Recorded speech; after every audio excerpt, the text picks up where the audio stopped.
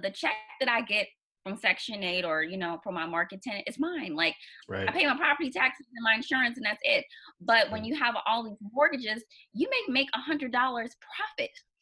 Yeah. You know what I mean? After you pay your mortgage. So it's more fun the way I do it as opposed to over leveraging yourself to Yeah. me. This episode of the Todd Capital Millionaire Podcast is sponsored by Blacker Pockets. Blacker Pockets is an online, urban real estate investing community designed to educate and inform you on the benefits of investing in the inner city, as well as provide you with the tips and strategies to successfully do so. You can find Blacker Pockets on Instagram at Blacker Pockets. Sellerfinancingonly.com. Do you own a home, condominium, apartment building, or land free and clear? Have you ever considered selling it? Well, not just sell it. You hold the mortgage and become the bank. Welcome to the world of seller financing.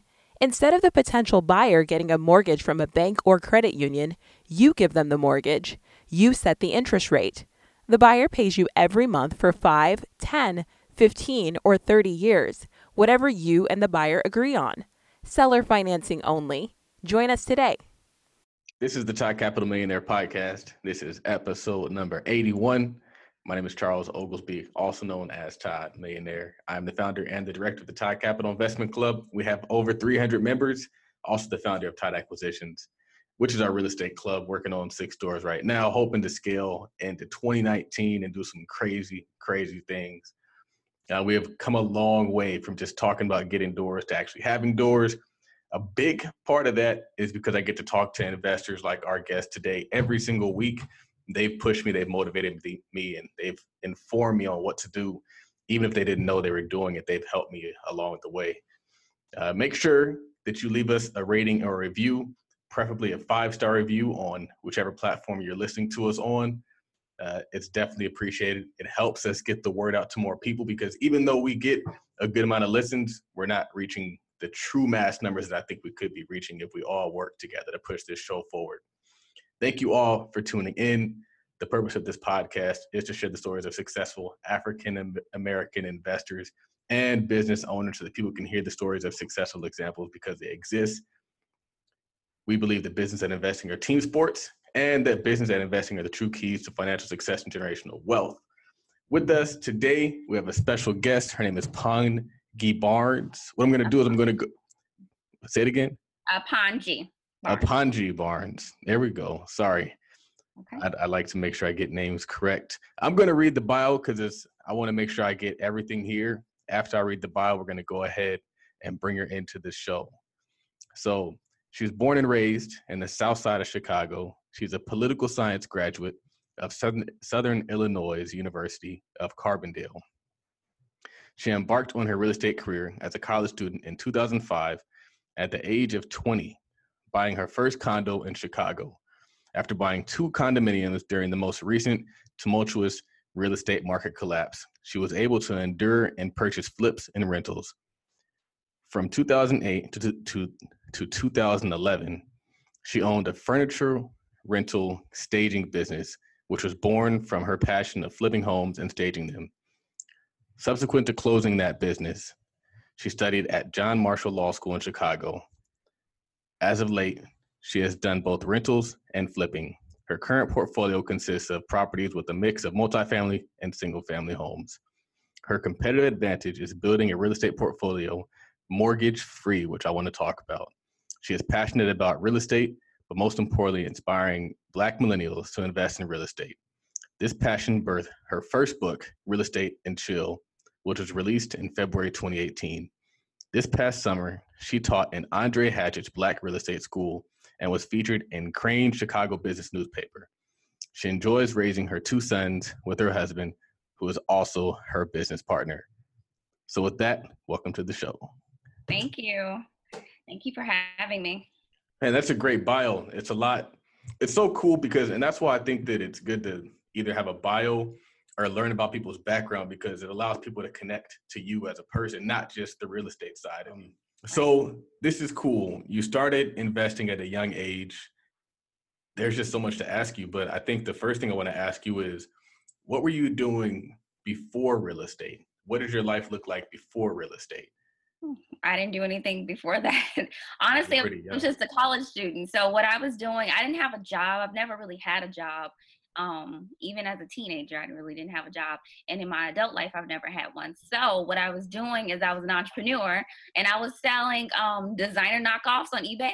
So that's kind of like how I was making my way through college. And then I was like saving money. And then, my husband and I decided to save to get our first condo. So I don't have a big backstory before real estate.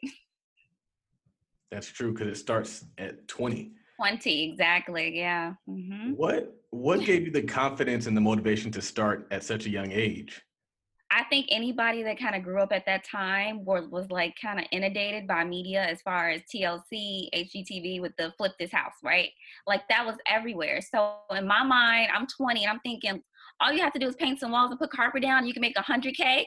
Like that's what I was thinking because that's just how crazy the market was back then. So I talked my husband into it and we started looking and we were able to, buy the property when I don't think we put much of anything down because back then, right, all you needed to have like was a pulse and can you sign papers?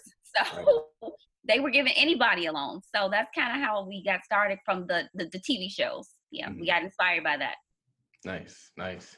So the name Real Estate and Chill, what does that mean? Okay, so like I said, I really my passion is real estate, but I really want to inspire other Black millennials to get into real estate investing. I think it's a great way to earn passive income, not be tied down to a 9 to 5, and just pass generational wealth down. And my brothers are younger than me; they're probably like maybe between 6 and 9 years younger, and their friends are always asking me like, "How do I get into real estate?" So I wanted to write a book that could reach them because I think there's obviously thousands of real estate books, but I wanted to tile it with something that they can relate to. And most millennials can relate to Netflix and chill. So I just played off of those words. And that's kind of how I came up with that. So Nice, nice. It's interesting that you say Black millennials getting into real estate. I was thinking about this morning there's so many ways to increase your net worth. You can work and you can save, you can pay down debt, or you can acquire assets. And if you're doing what you're doing, which is acquiring assets, especially if you acquire them at a discount, if you acquire them with equity already in, you've basically created instant net worth, which then closes that net worth gap.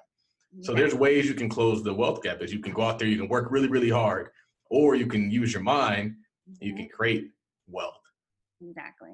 And I think that's important for people to kind of grasp because so many of us are just taught like, go to school, get a good job, save, invest, and then wait until you're 60, and then maybe you'll have $1 million in your 401k. Exactly. And I just know too many people that look like me that the college degree is not paying it out for them. Like it's not what they thought it was going to be. They're not getting those salaries that they thought they were going to get. They're like, they have a mortgage over their head that's literally like a student loan debt. So yeah, I just think that, we kind of need to step outside of the box in terms of building wealth. So Absolutely. Yeah.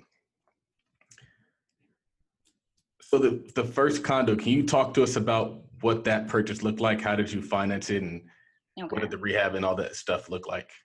Okay, so it did need a lot of work. It took us a long time to find it though, because the market was really crazy. But it was a 2-bedroom, 1-bath condo. It was in the Beverly area in Chicago, and we paid $144 for the property, I believe. And yeah, so we paid that. We got a loan on the property, and that was probably like the worst real estate experience I've had. That one, we decided to stay there for a year and we made some renovations to it. But like I said, it didn't need a lot of work, but we just did some upgrades like granite countertops. The cabinets were good, so we just put granite in there. My husband tiled the floor and we just kind of did some small renovations to the bathroom. Well, we had no idea that when you buy condos, you could possibly have like special assessments. Right. So when we went to go sell the property, we had to actually pay a $13,000 special assessment for a boiler system, tuck pointing, and a new roof.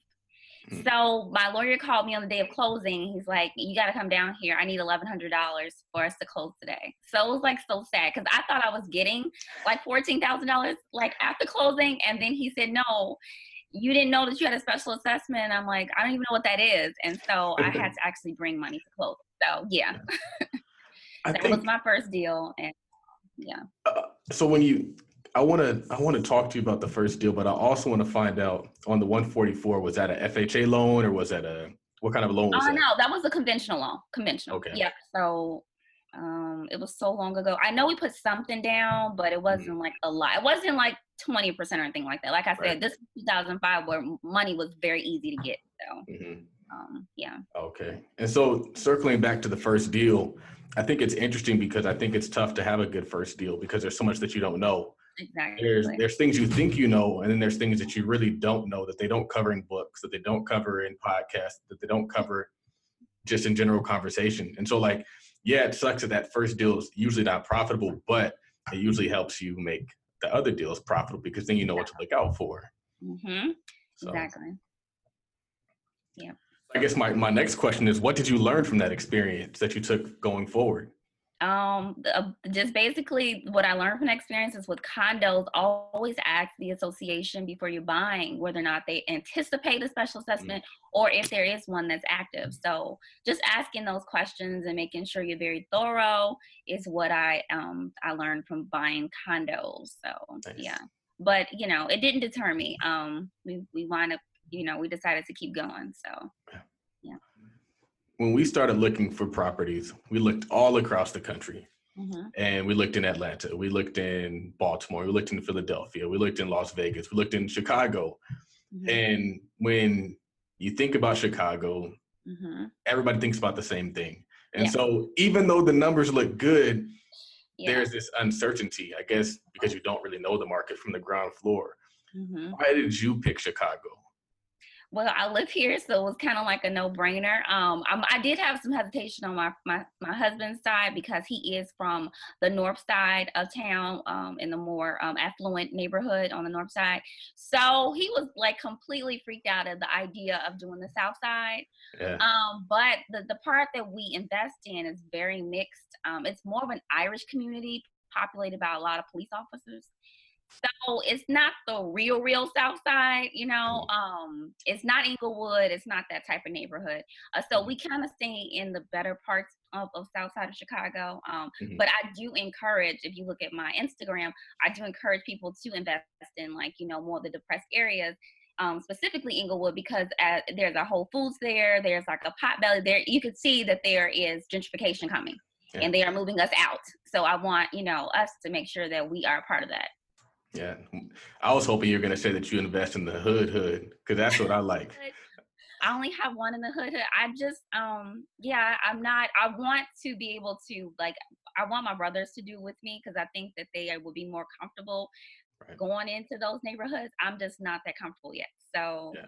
the one that I have in the hood is still, the block is really nice. Just going through there is kind of scary, but the block is really nice, and Yeah. the older people in the block take care of it. So Right. yeah. Right. Right. So when people say that they're afraid to invest in Chicago, what do you tell them?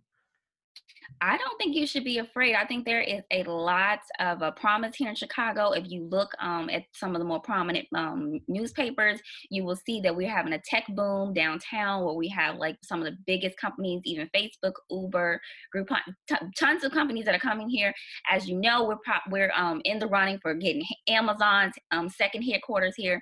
So I think that there is so much growth in Chicago, and I think that they are intentionally trying to push Black people out Mhm. to basically make room for the people that they want here. So I don't want us to fall for it and not invest and not Right. reap the rewards of what Chicago's going to be in the future. So yeah. Absolutely. Absolutely. Mhm. So I was going to ask you how you keep your residents safe, but it doesn't seem like that's an issue because of where you're investing. Well, I mean, like I said, it's not like, I mean, they're still like, I would say that where I'm in is B minus C neighborhood. So it's still some, riffraff. So, but I do make sure that I actually check on the properties because even in nice neighborhoods, there's been like people that are squatting in properties that they see are vacant. And so that's a whole nother, monster. But what I'm doing is I'm using Simply Safe. I don't know. Have you heard of that system where it's kind of like Yes. wireless and you Yep. keep it in your property, you pay $14.99 a month?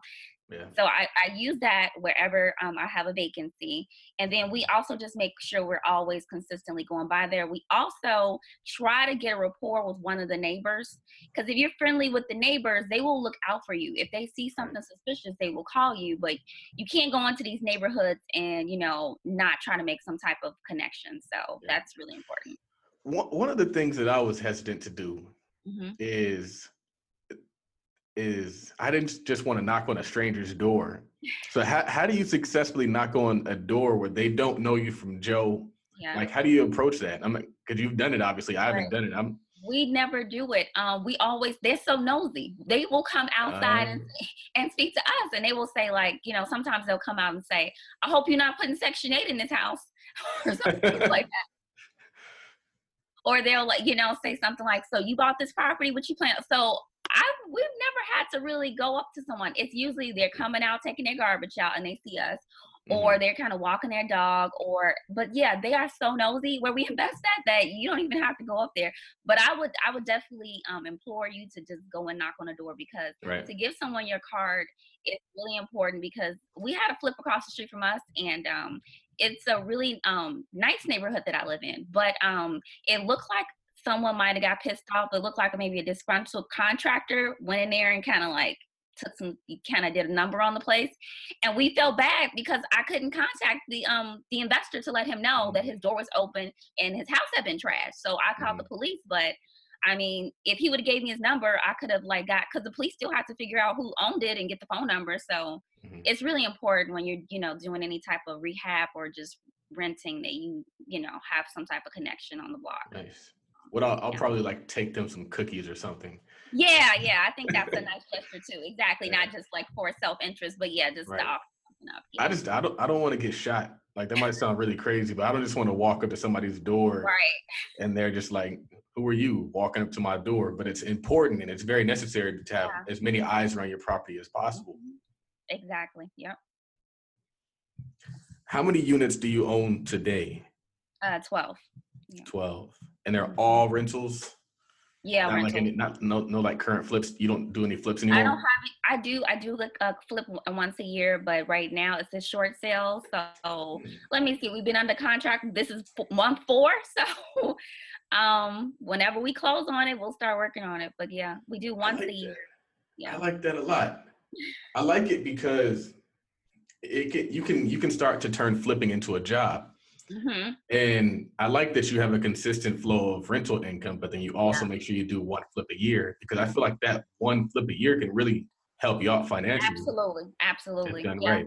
Mhm. That is Yeah. dope. Yep. That is Mhm. so cool. Yeah. I've always thought that you had to either be like super duper flip master or don't flip at all. But it seems like Yeah. you just you pace yourself Right. without it going too Absolutely. I crazy. think it's got to be some balance. And honestly, I will tell you that flipping is my least favorite thing to do. I really hate flipping, Uh, because it's so many unknowns. With mhm, rentals, I know it. Like I have my template. I know what I'm doing.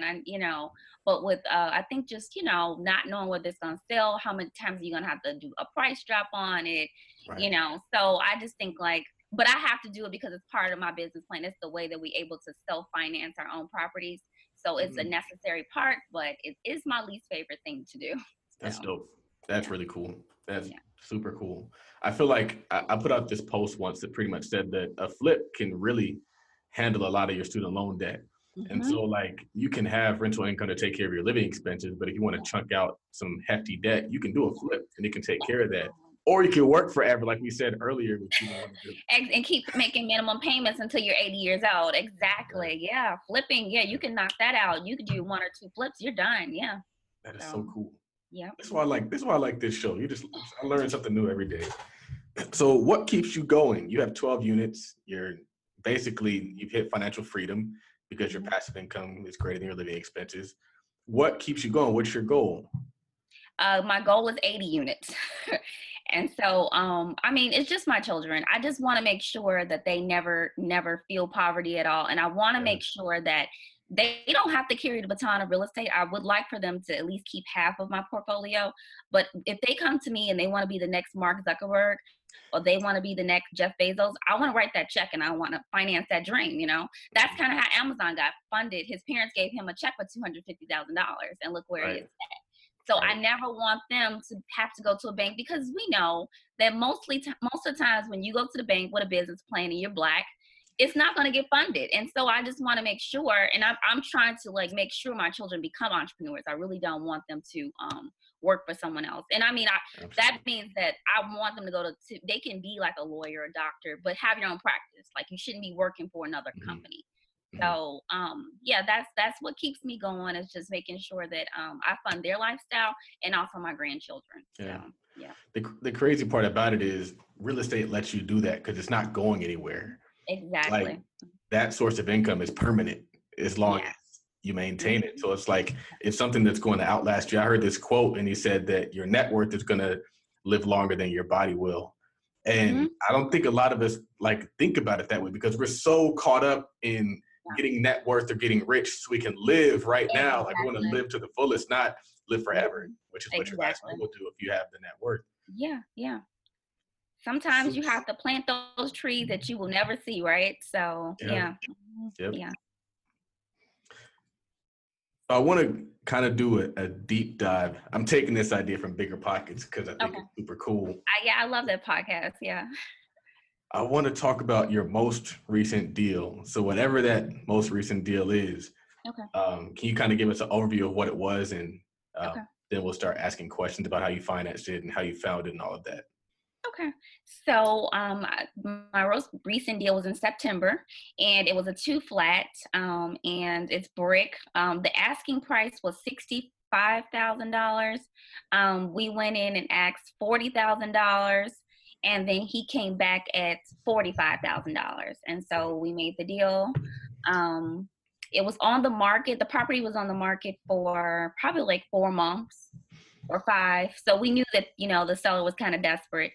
Um, it might have been longer than that, but yeah. So we settled on a 45,000 purchase price. We self-financed it with cash.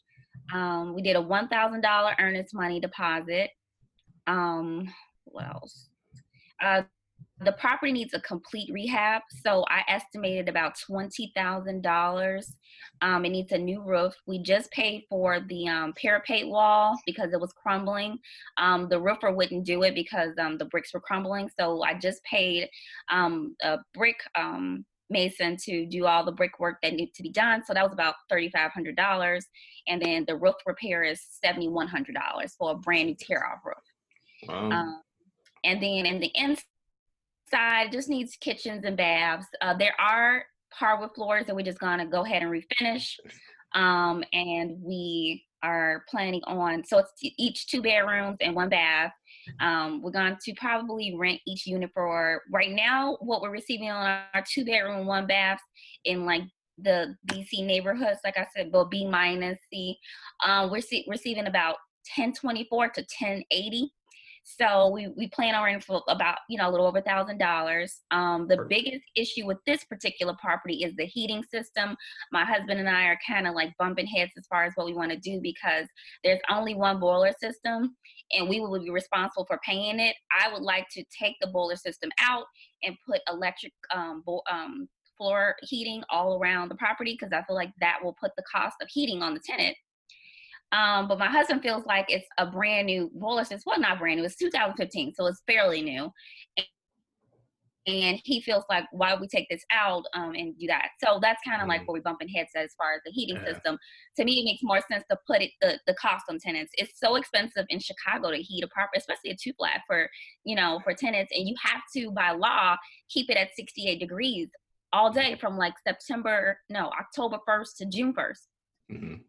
That can be expensive. That's gonna, definitely, dampen our cash flow on that property. So other than that, yeah, it's a pretty straightforward as far as like the renovations that we're gonna make and stuff. Mhm. So yeah. So you bought it for 45. You're going to put 20 into it. Yeah. What will it be worth after the rehab? Probably about $150,000. Uh, Yeah. wow. hmm This isn't a flip. This is just a No, buy and rehab. Wow. yeah, because it's a multifamily. I've never flipped a multifamily, and I Yeah. just feel like I just want to keep it, for my kids long term. So, So and I like, Yeah. The dopest thing about that is, so you buy the property, you're in it Yeah. for 65, it's worth 90 more than what you paid for it, 85. Yeah. And the money is still yours though. Like, just because you don't sell it doesn't mean it's Exactly. not your equity. Like, just Exactly. because it's not in your bank doesn't mean it's not your money. Yeah. I can tap it into it anytime I want to. Exactly. So See, yeah.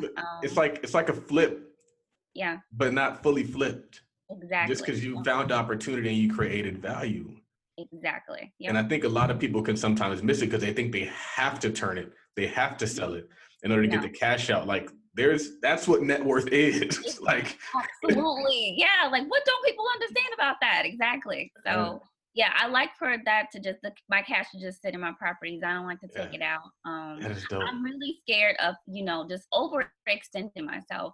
Because Right. you saw that, so with the crash, just so many investors, like they got like 30 properties and it was like a house of cards. It just came Right. down. So there's a little bit of fear in me as far as, just overextending and, over leveraging Yeah. myself. So yeah. That's kind of my fear with the bird craze. Like, a lot of Mhm. people are buying, rehabbing, renting, refinancing, but they don't Yeah. realize, like, you just walked into a bunch of debt. Like, and those payments have to be paid. Yes. And so it's like, at a I certain point in time, you never know what's going to happen in the future. know. And I try not to judge people's, like the way that they do their real estate investing. But I mean, one-on-one talking to people, I try to tell people, like, be leery of those people that are telling you to move fast and, take your money out of this, because one bad move. Yeah. And then also, I just like the fact that when you have the money in there, like the check that I get from Section 8 or, from my market tenant, it's mine. Like, I Right. pay my property taxes and my insurance and that's it. But when Right. you have all these mortgages, you may make $100 profit. Yeah. You know what I mean? After you pay your mortgage. So it's more fun the way I do it as opposed to over leveraging yourself, to Yeah. me. That's why I It believe I also, stayed. it's less stressful too, because Yeah. then it's like a vacancy is not going to hurt that bad. That's why I take 3 months to screen, because I have Right. that luxury, because, I can take my time. I don't have this mortgage payment in the, on the back of my neck. So yeah, that's another good That's point. cool. So when you bought the property and you offered 40, what was the motivation for offering that number? I would have offered lower, but my agent was like, "Don't do that." I'm big on. I heard this before, and I just kind of stuck with it. If your offer is not embarrassing, it's not low enough. And Right. so, it has come back to bite me though sometimes, because banks don't care, if you give them low ball offers. But I've had sellers that won't talk to me anymore, and my Mhm. agent has to go back and kind of like, finesse the deal, because I gave such an insulting offer that the seller's like, I'm not even gonna like waste my time even going back Yeah. and forth with you. So it depends Interesting. on who you're submitting the offer to. Yeah. Yeah. Yeah. When you found the deal, did you find it on the MLS or how did you find it? Yeah, it was on the MLS. Yep. Okay. Do Yep. you find a lot of your deals in the MLS? I haven't found anything outside of the MLS. Every now and then my realtor will call me and tell me she has a deal, but for most part, MLS. Yeah. Interesting. So you said that you self-finance with cash, and I think we kind of have an answer to that Yeah. because of all the things we discussed leading up to it. But I kind of want to ask you why, because a lot of people don't want to tie up all their cash into a property. What makes you go? I mean, besides what we already talked about, like, Mhm. why are you willing to put your cash into a property as opposed to trying to use OPM, as they say? Right. Like I said, I just prefer the ownership part of it, and I like being able to not have that, you know. I guess I got it more from listening to Dave Ramsey and his idea Yeah. of buying rental and investments with financing, and so I kind of subscribe to that way of thinking. I know some people are like, "You are nuts," and I've had investors tell me like, "You could grow so much faster with what you have if you would start, taking out loans and stuff." But it's tempting, but I'm gonna continue to stay on my path and Mhm. just keep, doing it this way. Yeah. Yeah, Interesting. yeah, Very interesting. I think that um, what I take from that is kind of, there's like, it's not an apples to apples comparison because your 12 units looks different than the next person's 12 units. mhm, If you have exactly. 12 units free and clear with $100,000 worth of equity in each versus somebody that has 12 units that are leveraged 85%, Exactly. it's not the same 12 units. No, it's not, So, and the cash flow is not the same. So they yeah, don't see the numbers that I see as far as what I'm bringing in. So yeah. interesting. That's actually very cool because you can get caught up in the race to get the most units instead of the race to have like the most strategically placed balance sheet. Absolutely. Yeah. That's a very good point. Yeah. Yeah. So your exit strategy on this current deal, what does that look like? I'm just going to, I have a timeline of March having it rented out by then. So I'm going to rent both units. I'm probably going to do one Section 8 and one market tenant. So you said that you're going to rent it out in March. Does that have anything to do with the weather, or is that just Yeah, a it's timeline? better. Yeah, I've Okay. rented stuff in the winter. It's terrible. Sometimes people don't show up. It just takes such a longer time. So springtime, March and April is when I like to, if I can, hold off. I like to just do it. And that'll give me enough time to finish the rehab. So That's what I figured. mhm. That's what I thought you were getting at. Yeah. So 12 units. How many deals though? I've done over 20 something deals because I've done a lot of like I said, I've done a flip a year. So yeah, it's been over 20 something deals. Yeah. Mhm. What was your most difficult of those deals? And can you tell us a story Um, about that one? Difficult. Well, I bought a property, and I sold this property. I made my money back, but I didn't flip it. I bought it as a rental property. And when I bought the property next door got foreclosed, and they boarded up the property. And then all of a sudden, like I started noticing like a lot of traffic across the street with people selling drugs. And so even though we were like maybe 6 blocks away from the police station, they weren't coming by enough to like stop it. So that was a nightmare because it was like I was finding great candidates to rent it, and they were like, I don't want to live here next to a boarded house. So that scared them off. And then when I would have showings, it's a like 12 deep, like, people hanging out across the street, and you know what they're doing. So that one was like a nightmare because it's just like you can't hide the fact that it's so much chaos going on the block. So I wound up selling that property about 2 years ago. But the thing about it is like I had such a bad feeling when I bought that property. And I remember being pregnant. I remember like, when I signed the deal, my husband like, I don't know. But we were like, we need a property. You know how you just get the feels where you just need a property and it's like not a lot to choose from, but you see a lot of red flags, but you just do it anyway. And so, yeah, that one just made me realize that you have to listen to your instincts when you're dealing with it. Like it's not always about the numbers. Sometimes you have to you feel like a gut feeling that it's not the best investment, sometimes you just need to back away. So yeah, that one, yeah, that was probably my worst one. And it attracted the worst tenants possible. Honestly, it was a headache. I was going to ask you how you got around that problem, but it seems like you just tolerated the problem until you could sell it. Yeah, I couldn't do anything else. And then another investor wound up buying it from me. So I only made like $10,000 extra off of what I bought it for. But the good thing was I didn't lose any money. So I just took it and reinvested it, and I was able to get 2 more properties. So it worked out. But yeah. Did you buy that property in cash also? Yes. Mm-hmm. Yep. So Mm-hmm. how are you accumulating this cash? Are you guys just kind of stacking away or are Well, like that's the thing. When we have flips, we make really, really good. The thing about my neighborhood is that you can buy, like, for instance, I just had a flip in the springtime, and I sold it for $124,000.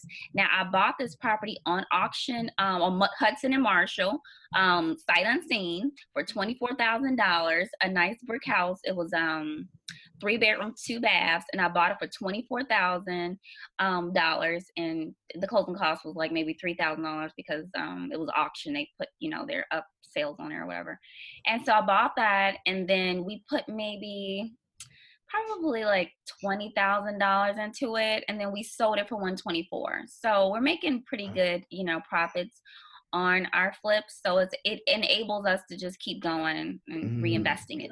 It sounds like you actually live out of the rental income, but Mm-hmm. you use your flips to generate the capital to buy Exactly. more doors. Interesting. Yeah. I thought you guys were kind of mean, because some people, what they do is they have a job, they have a 9 to 5, they have rentals, but then they would just be stacking the money from their rentals. Mhm. But it seems like you guys are truly living that passive income lifestyle. Well, my husband has a full-time job and we, stack his income. But yeah, we have like multiple sources of income, and then Gotcha. like just do the flipping because I just feel like it gives me that lump sum of cash to do the real estate investing, and then the other I can, save, away for retirement or different things, Mhm. accounts that we and goals that we have. So yeah. Mm. How does working with your husband benefit your business? Okay, so it's good and bad because we get on each other's nerves sometimes, and we differ in opinion about different things. But I like it because it's just like it's nice to have that partner, especially when you haven't like um, sometimes in business you have to put your ego aside when you're dealing with different things and decisions that need to be made, and you may not be feeling that way, but the other person is willing to like take it on the chin and deal with it. So for instance, I have a tenant, and we had an issue over the summer with her having bed bugs. And so in Chicago, if you have bed bugs, the landlord is responsible for remediating it.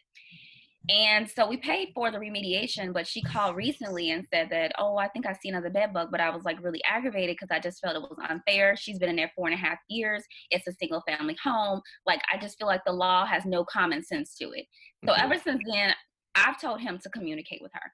And so recently she said she saw it again. And I reached out to my pest control, and he says that he's in Puerto Rico and he'll be there for 2 weeks because the family member died. Well, she's Oh, still hounding us. So anyway, my husband's like, well, she says if we pay her another exterminator 150, it'll eradicate the problem. But I feel like I just wrote a check for 650, and you need to be patient and just wait for my exterminator to get back in town. But he's like, it's not worth it. Like, she's gonna be a headache. She's gonna call CHA. You just so he was able to just deal with it and just say, here's the 150 to the contractor and pay it, and just kind of, mhm. because I'm just in a bad mood about it. Like, I'm still Right, mad about it. So having that partnership and having that other person to kind of be the good guy and the bad guy type situation, it really helps out. right, So right. I think that I'm sure you realize this, but you might not realize this. But I really feel like working with your spouse gives you an advantage mhm. um, for a lot of different reasons. But one of my favorite quotes is that business and investing are a team sport. And so I put out this post, and I always say people, it's on my website, and somebody put out a post and they said, yeah, look at what Charles said, business and investing are a team sport. And they said something along the lines of that it's a good idea to work with your friends and family. I don't think that that quote says that, though. I think that quote says that if you're going to achieve wealth, you got to work as a team. Mhm. Anything Right. else is not going to achieve wealth.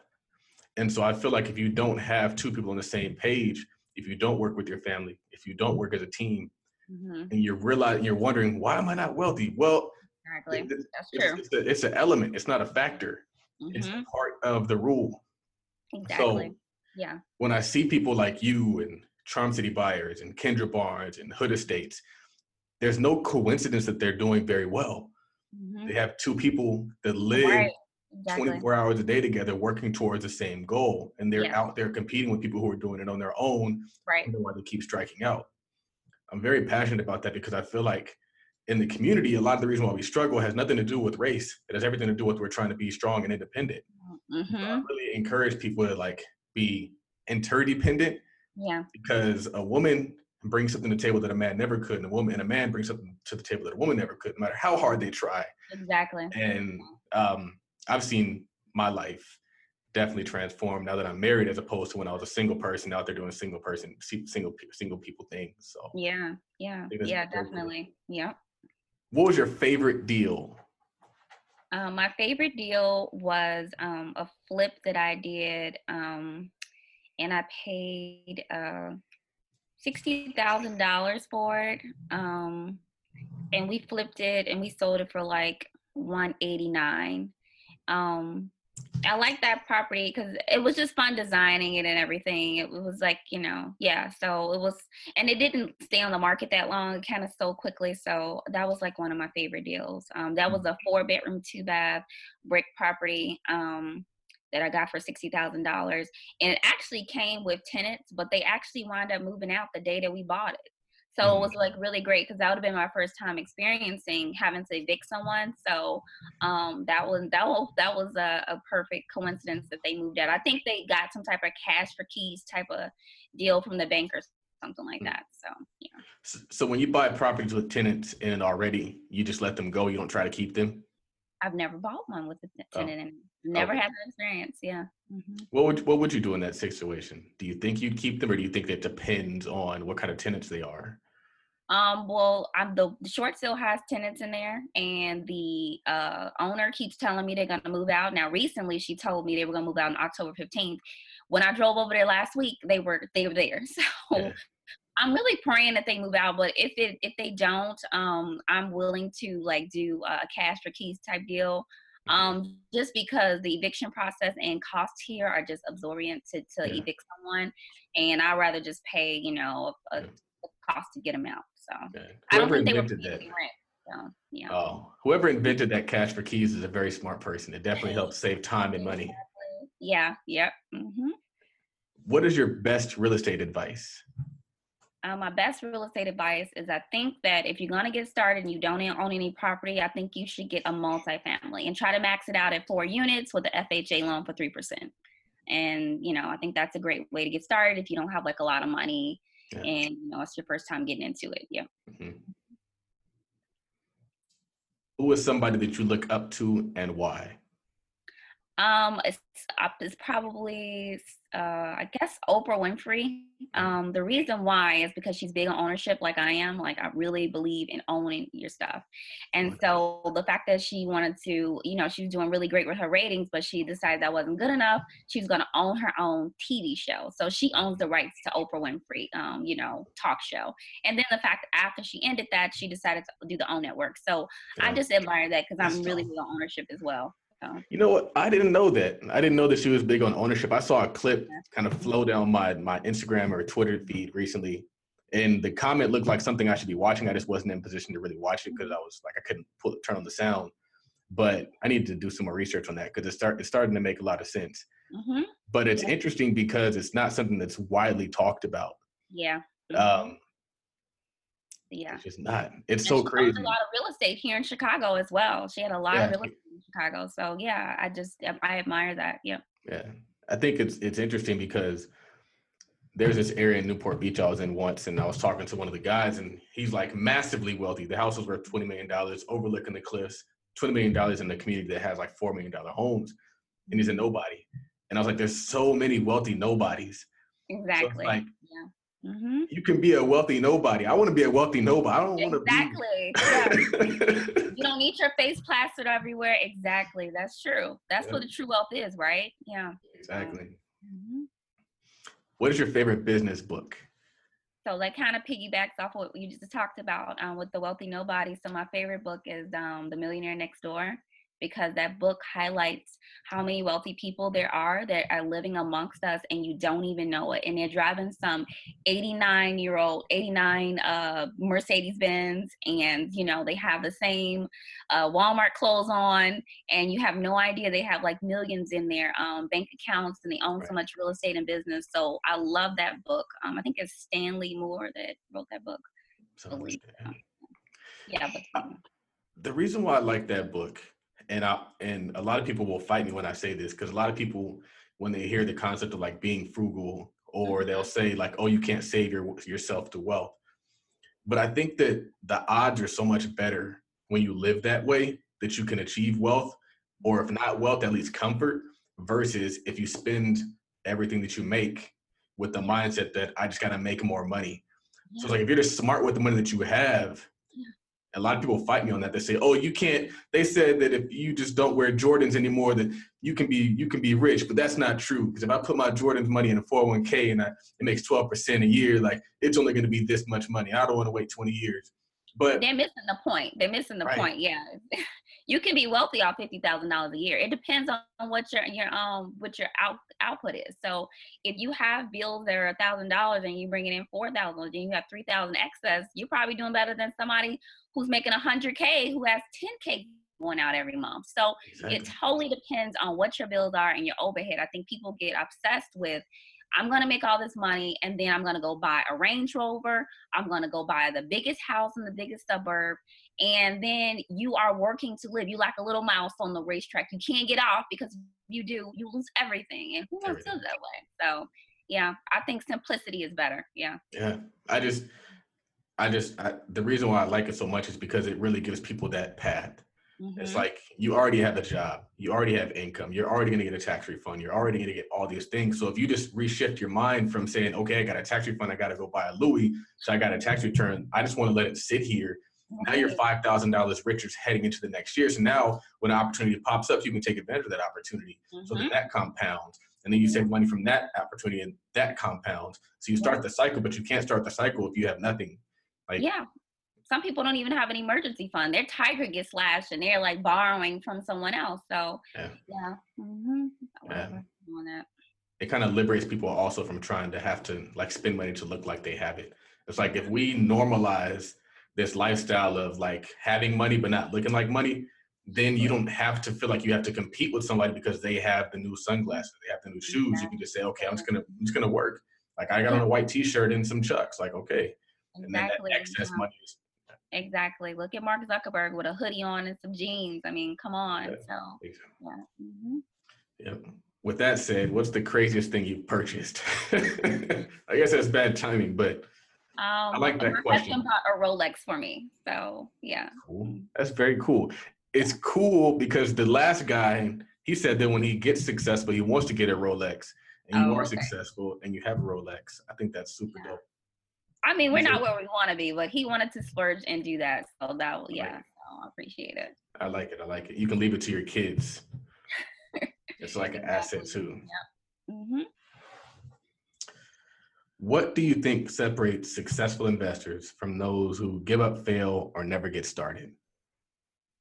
Just keep going because you're gonna have some rough times. This is not easy, and especially with the personalities that you deal with in this business, it's tough. So you have to have the tenacity, and you have to have the mindset of like, looking towards the future. You can't look at the now. So, you can't let like little spats or like one bad tenant say that, oh, well, real estate's because that's what I get that so much is not even funny. Like I know when I'm in a room full of my people, meaning that like millennials and people that I'm trying to inspire because they take to it.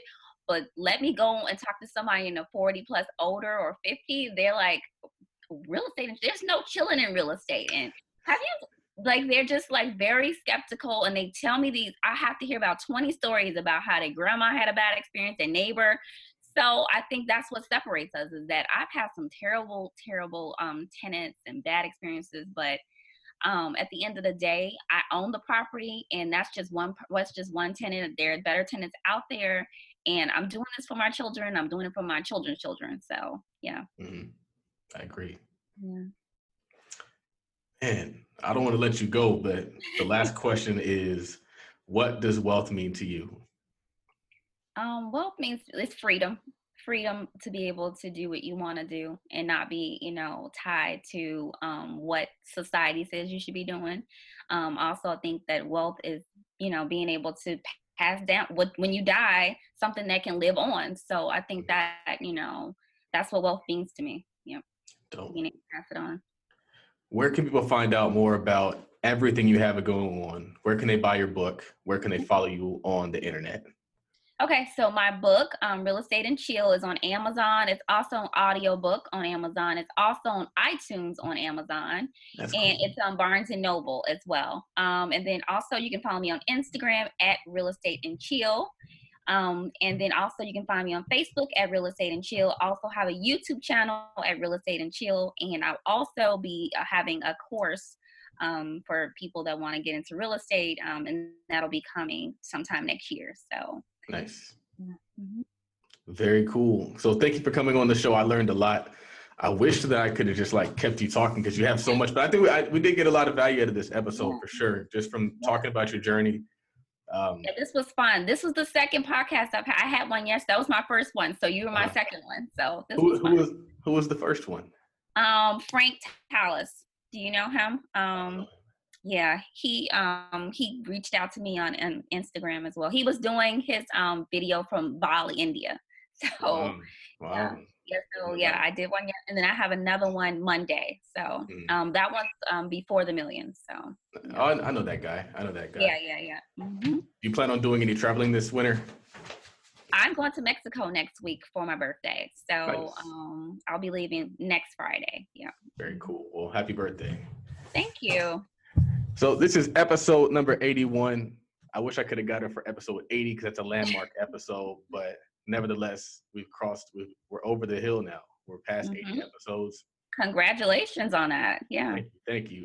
It's so crazy because I look back at who we've had on this show and it blows my mind that I've had them on the show. We've had Juan Pablo, we've had Lisa Phillips, we've had Al Williamson, like really, really dope people. And now we have you. Oh, okay. And it's just so much African Yeah. American wealth being created. And Hmm. hopefully that more people are inspired by this show. So if Yes. you guys are interested in joining either of the investment clubs, you can always email us at membership@capitaltide.com. You can also find us on the website at www.capitaltide.com. My name is Charles Oglesby, also known as Todd Millionaire, signing off. All right.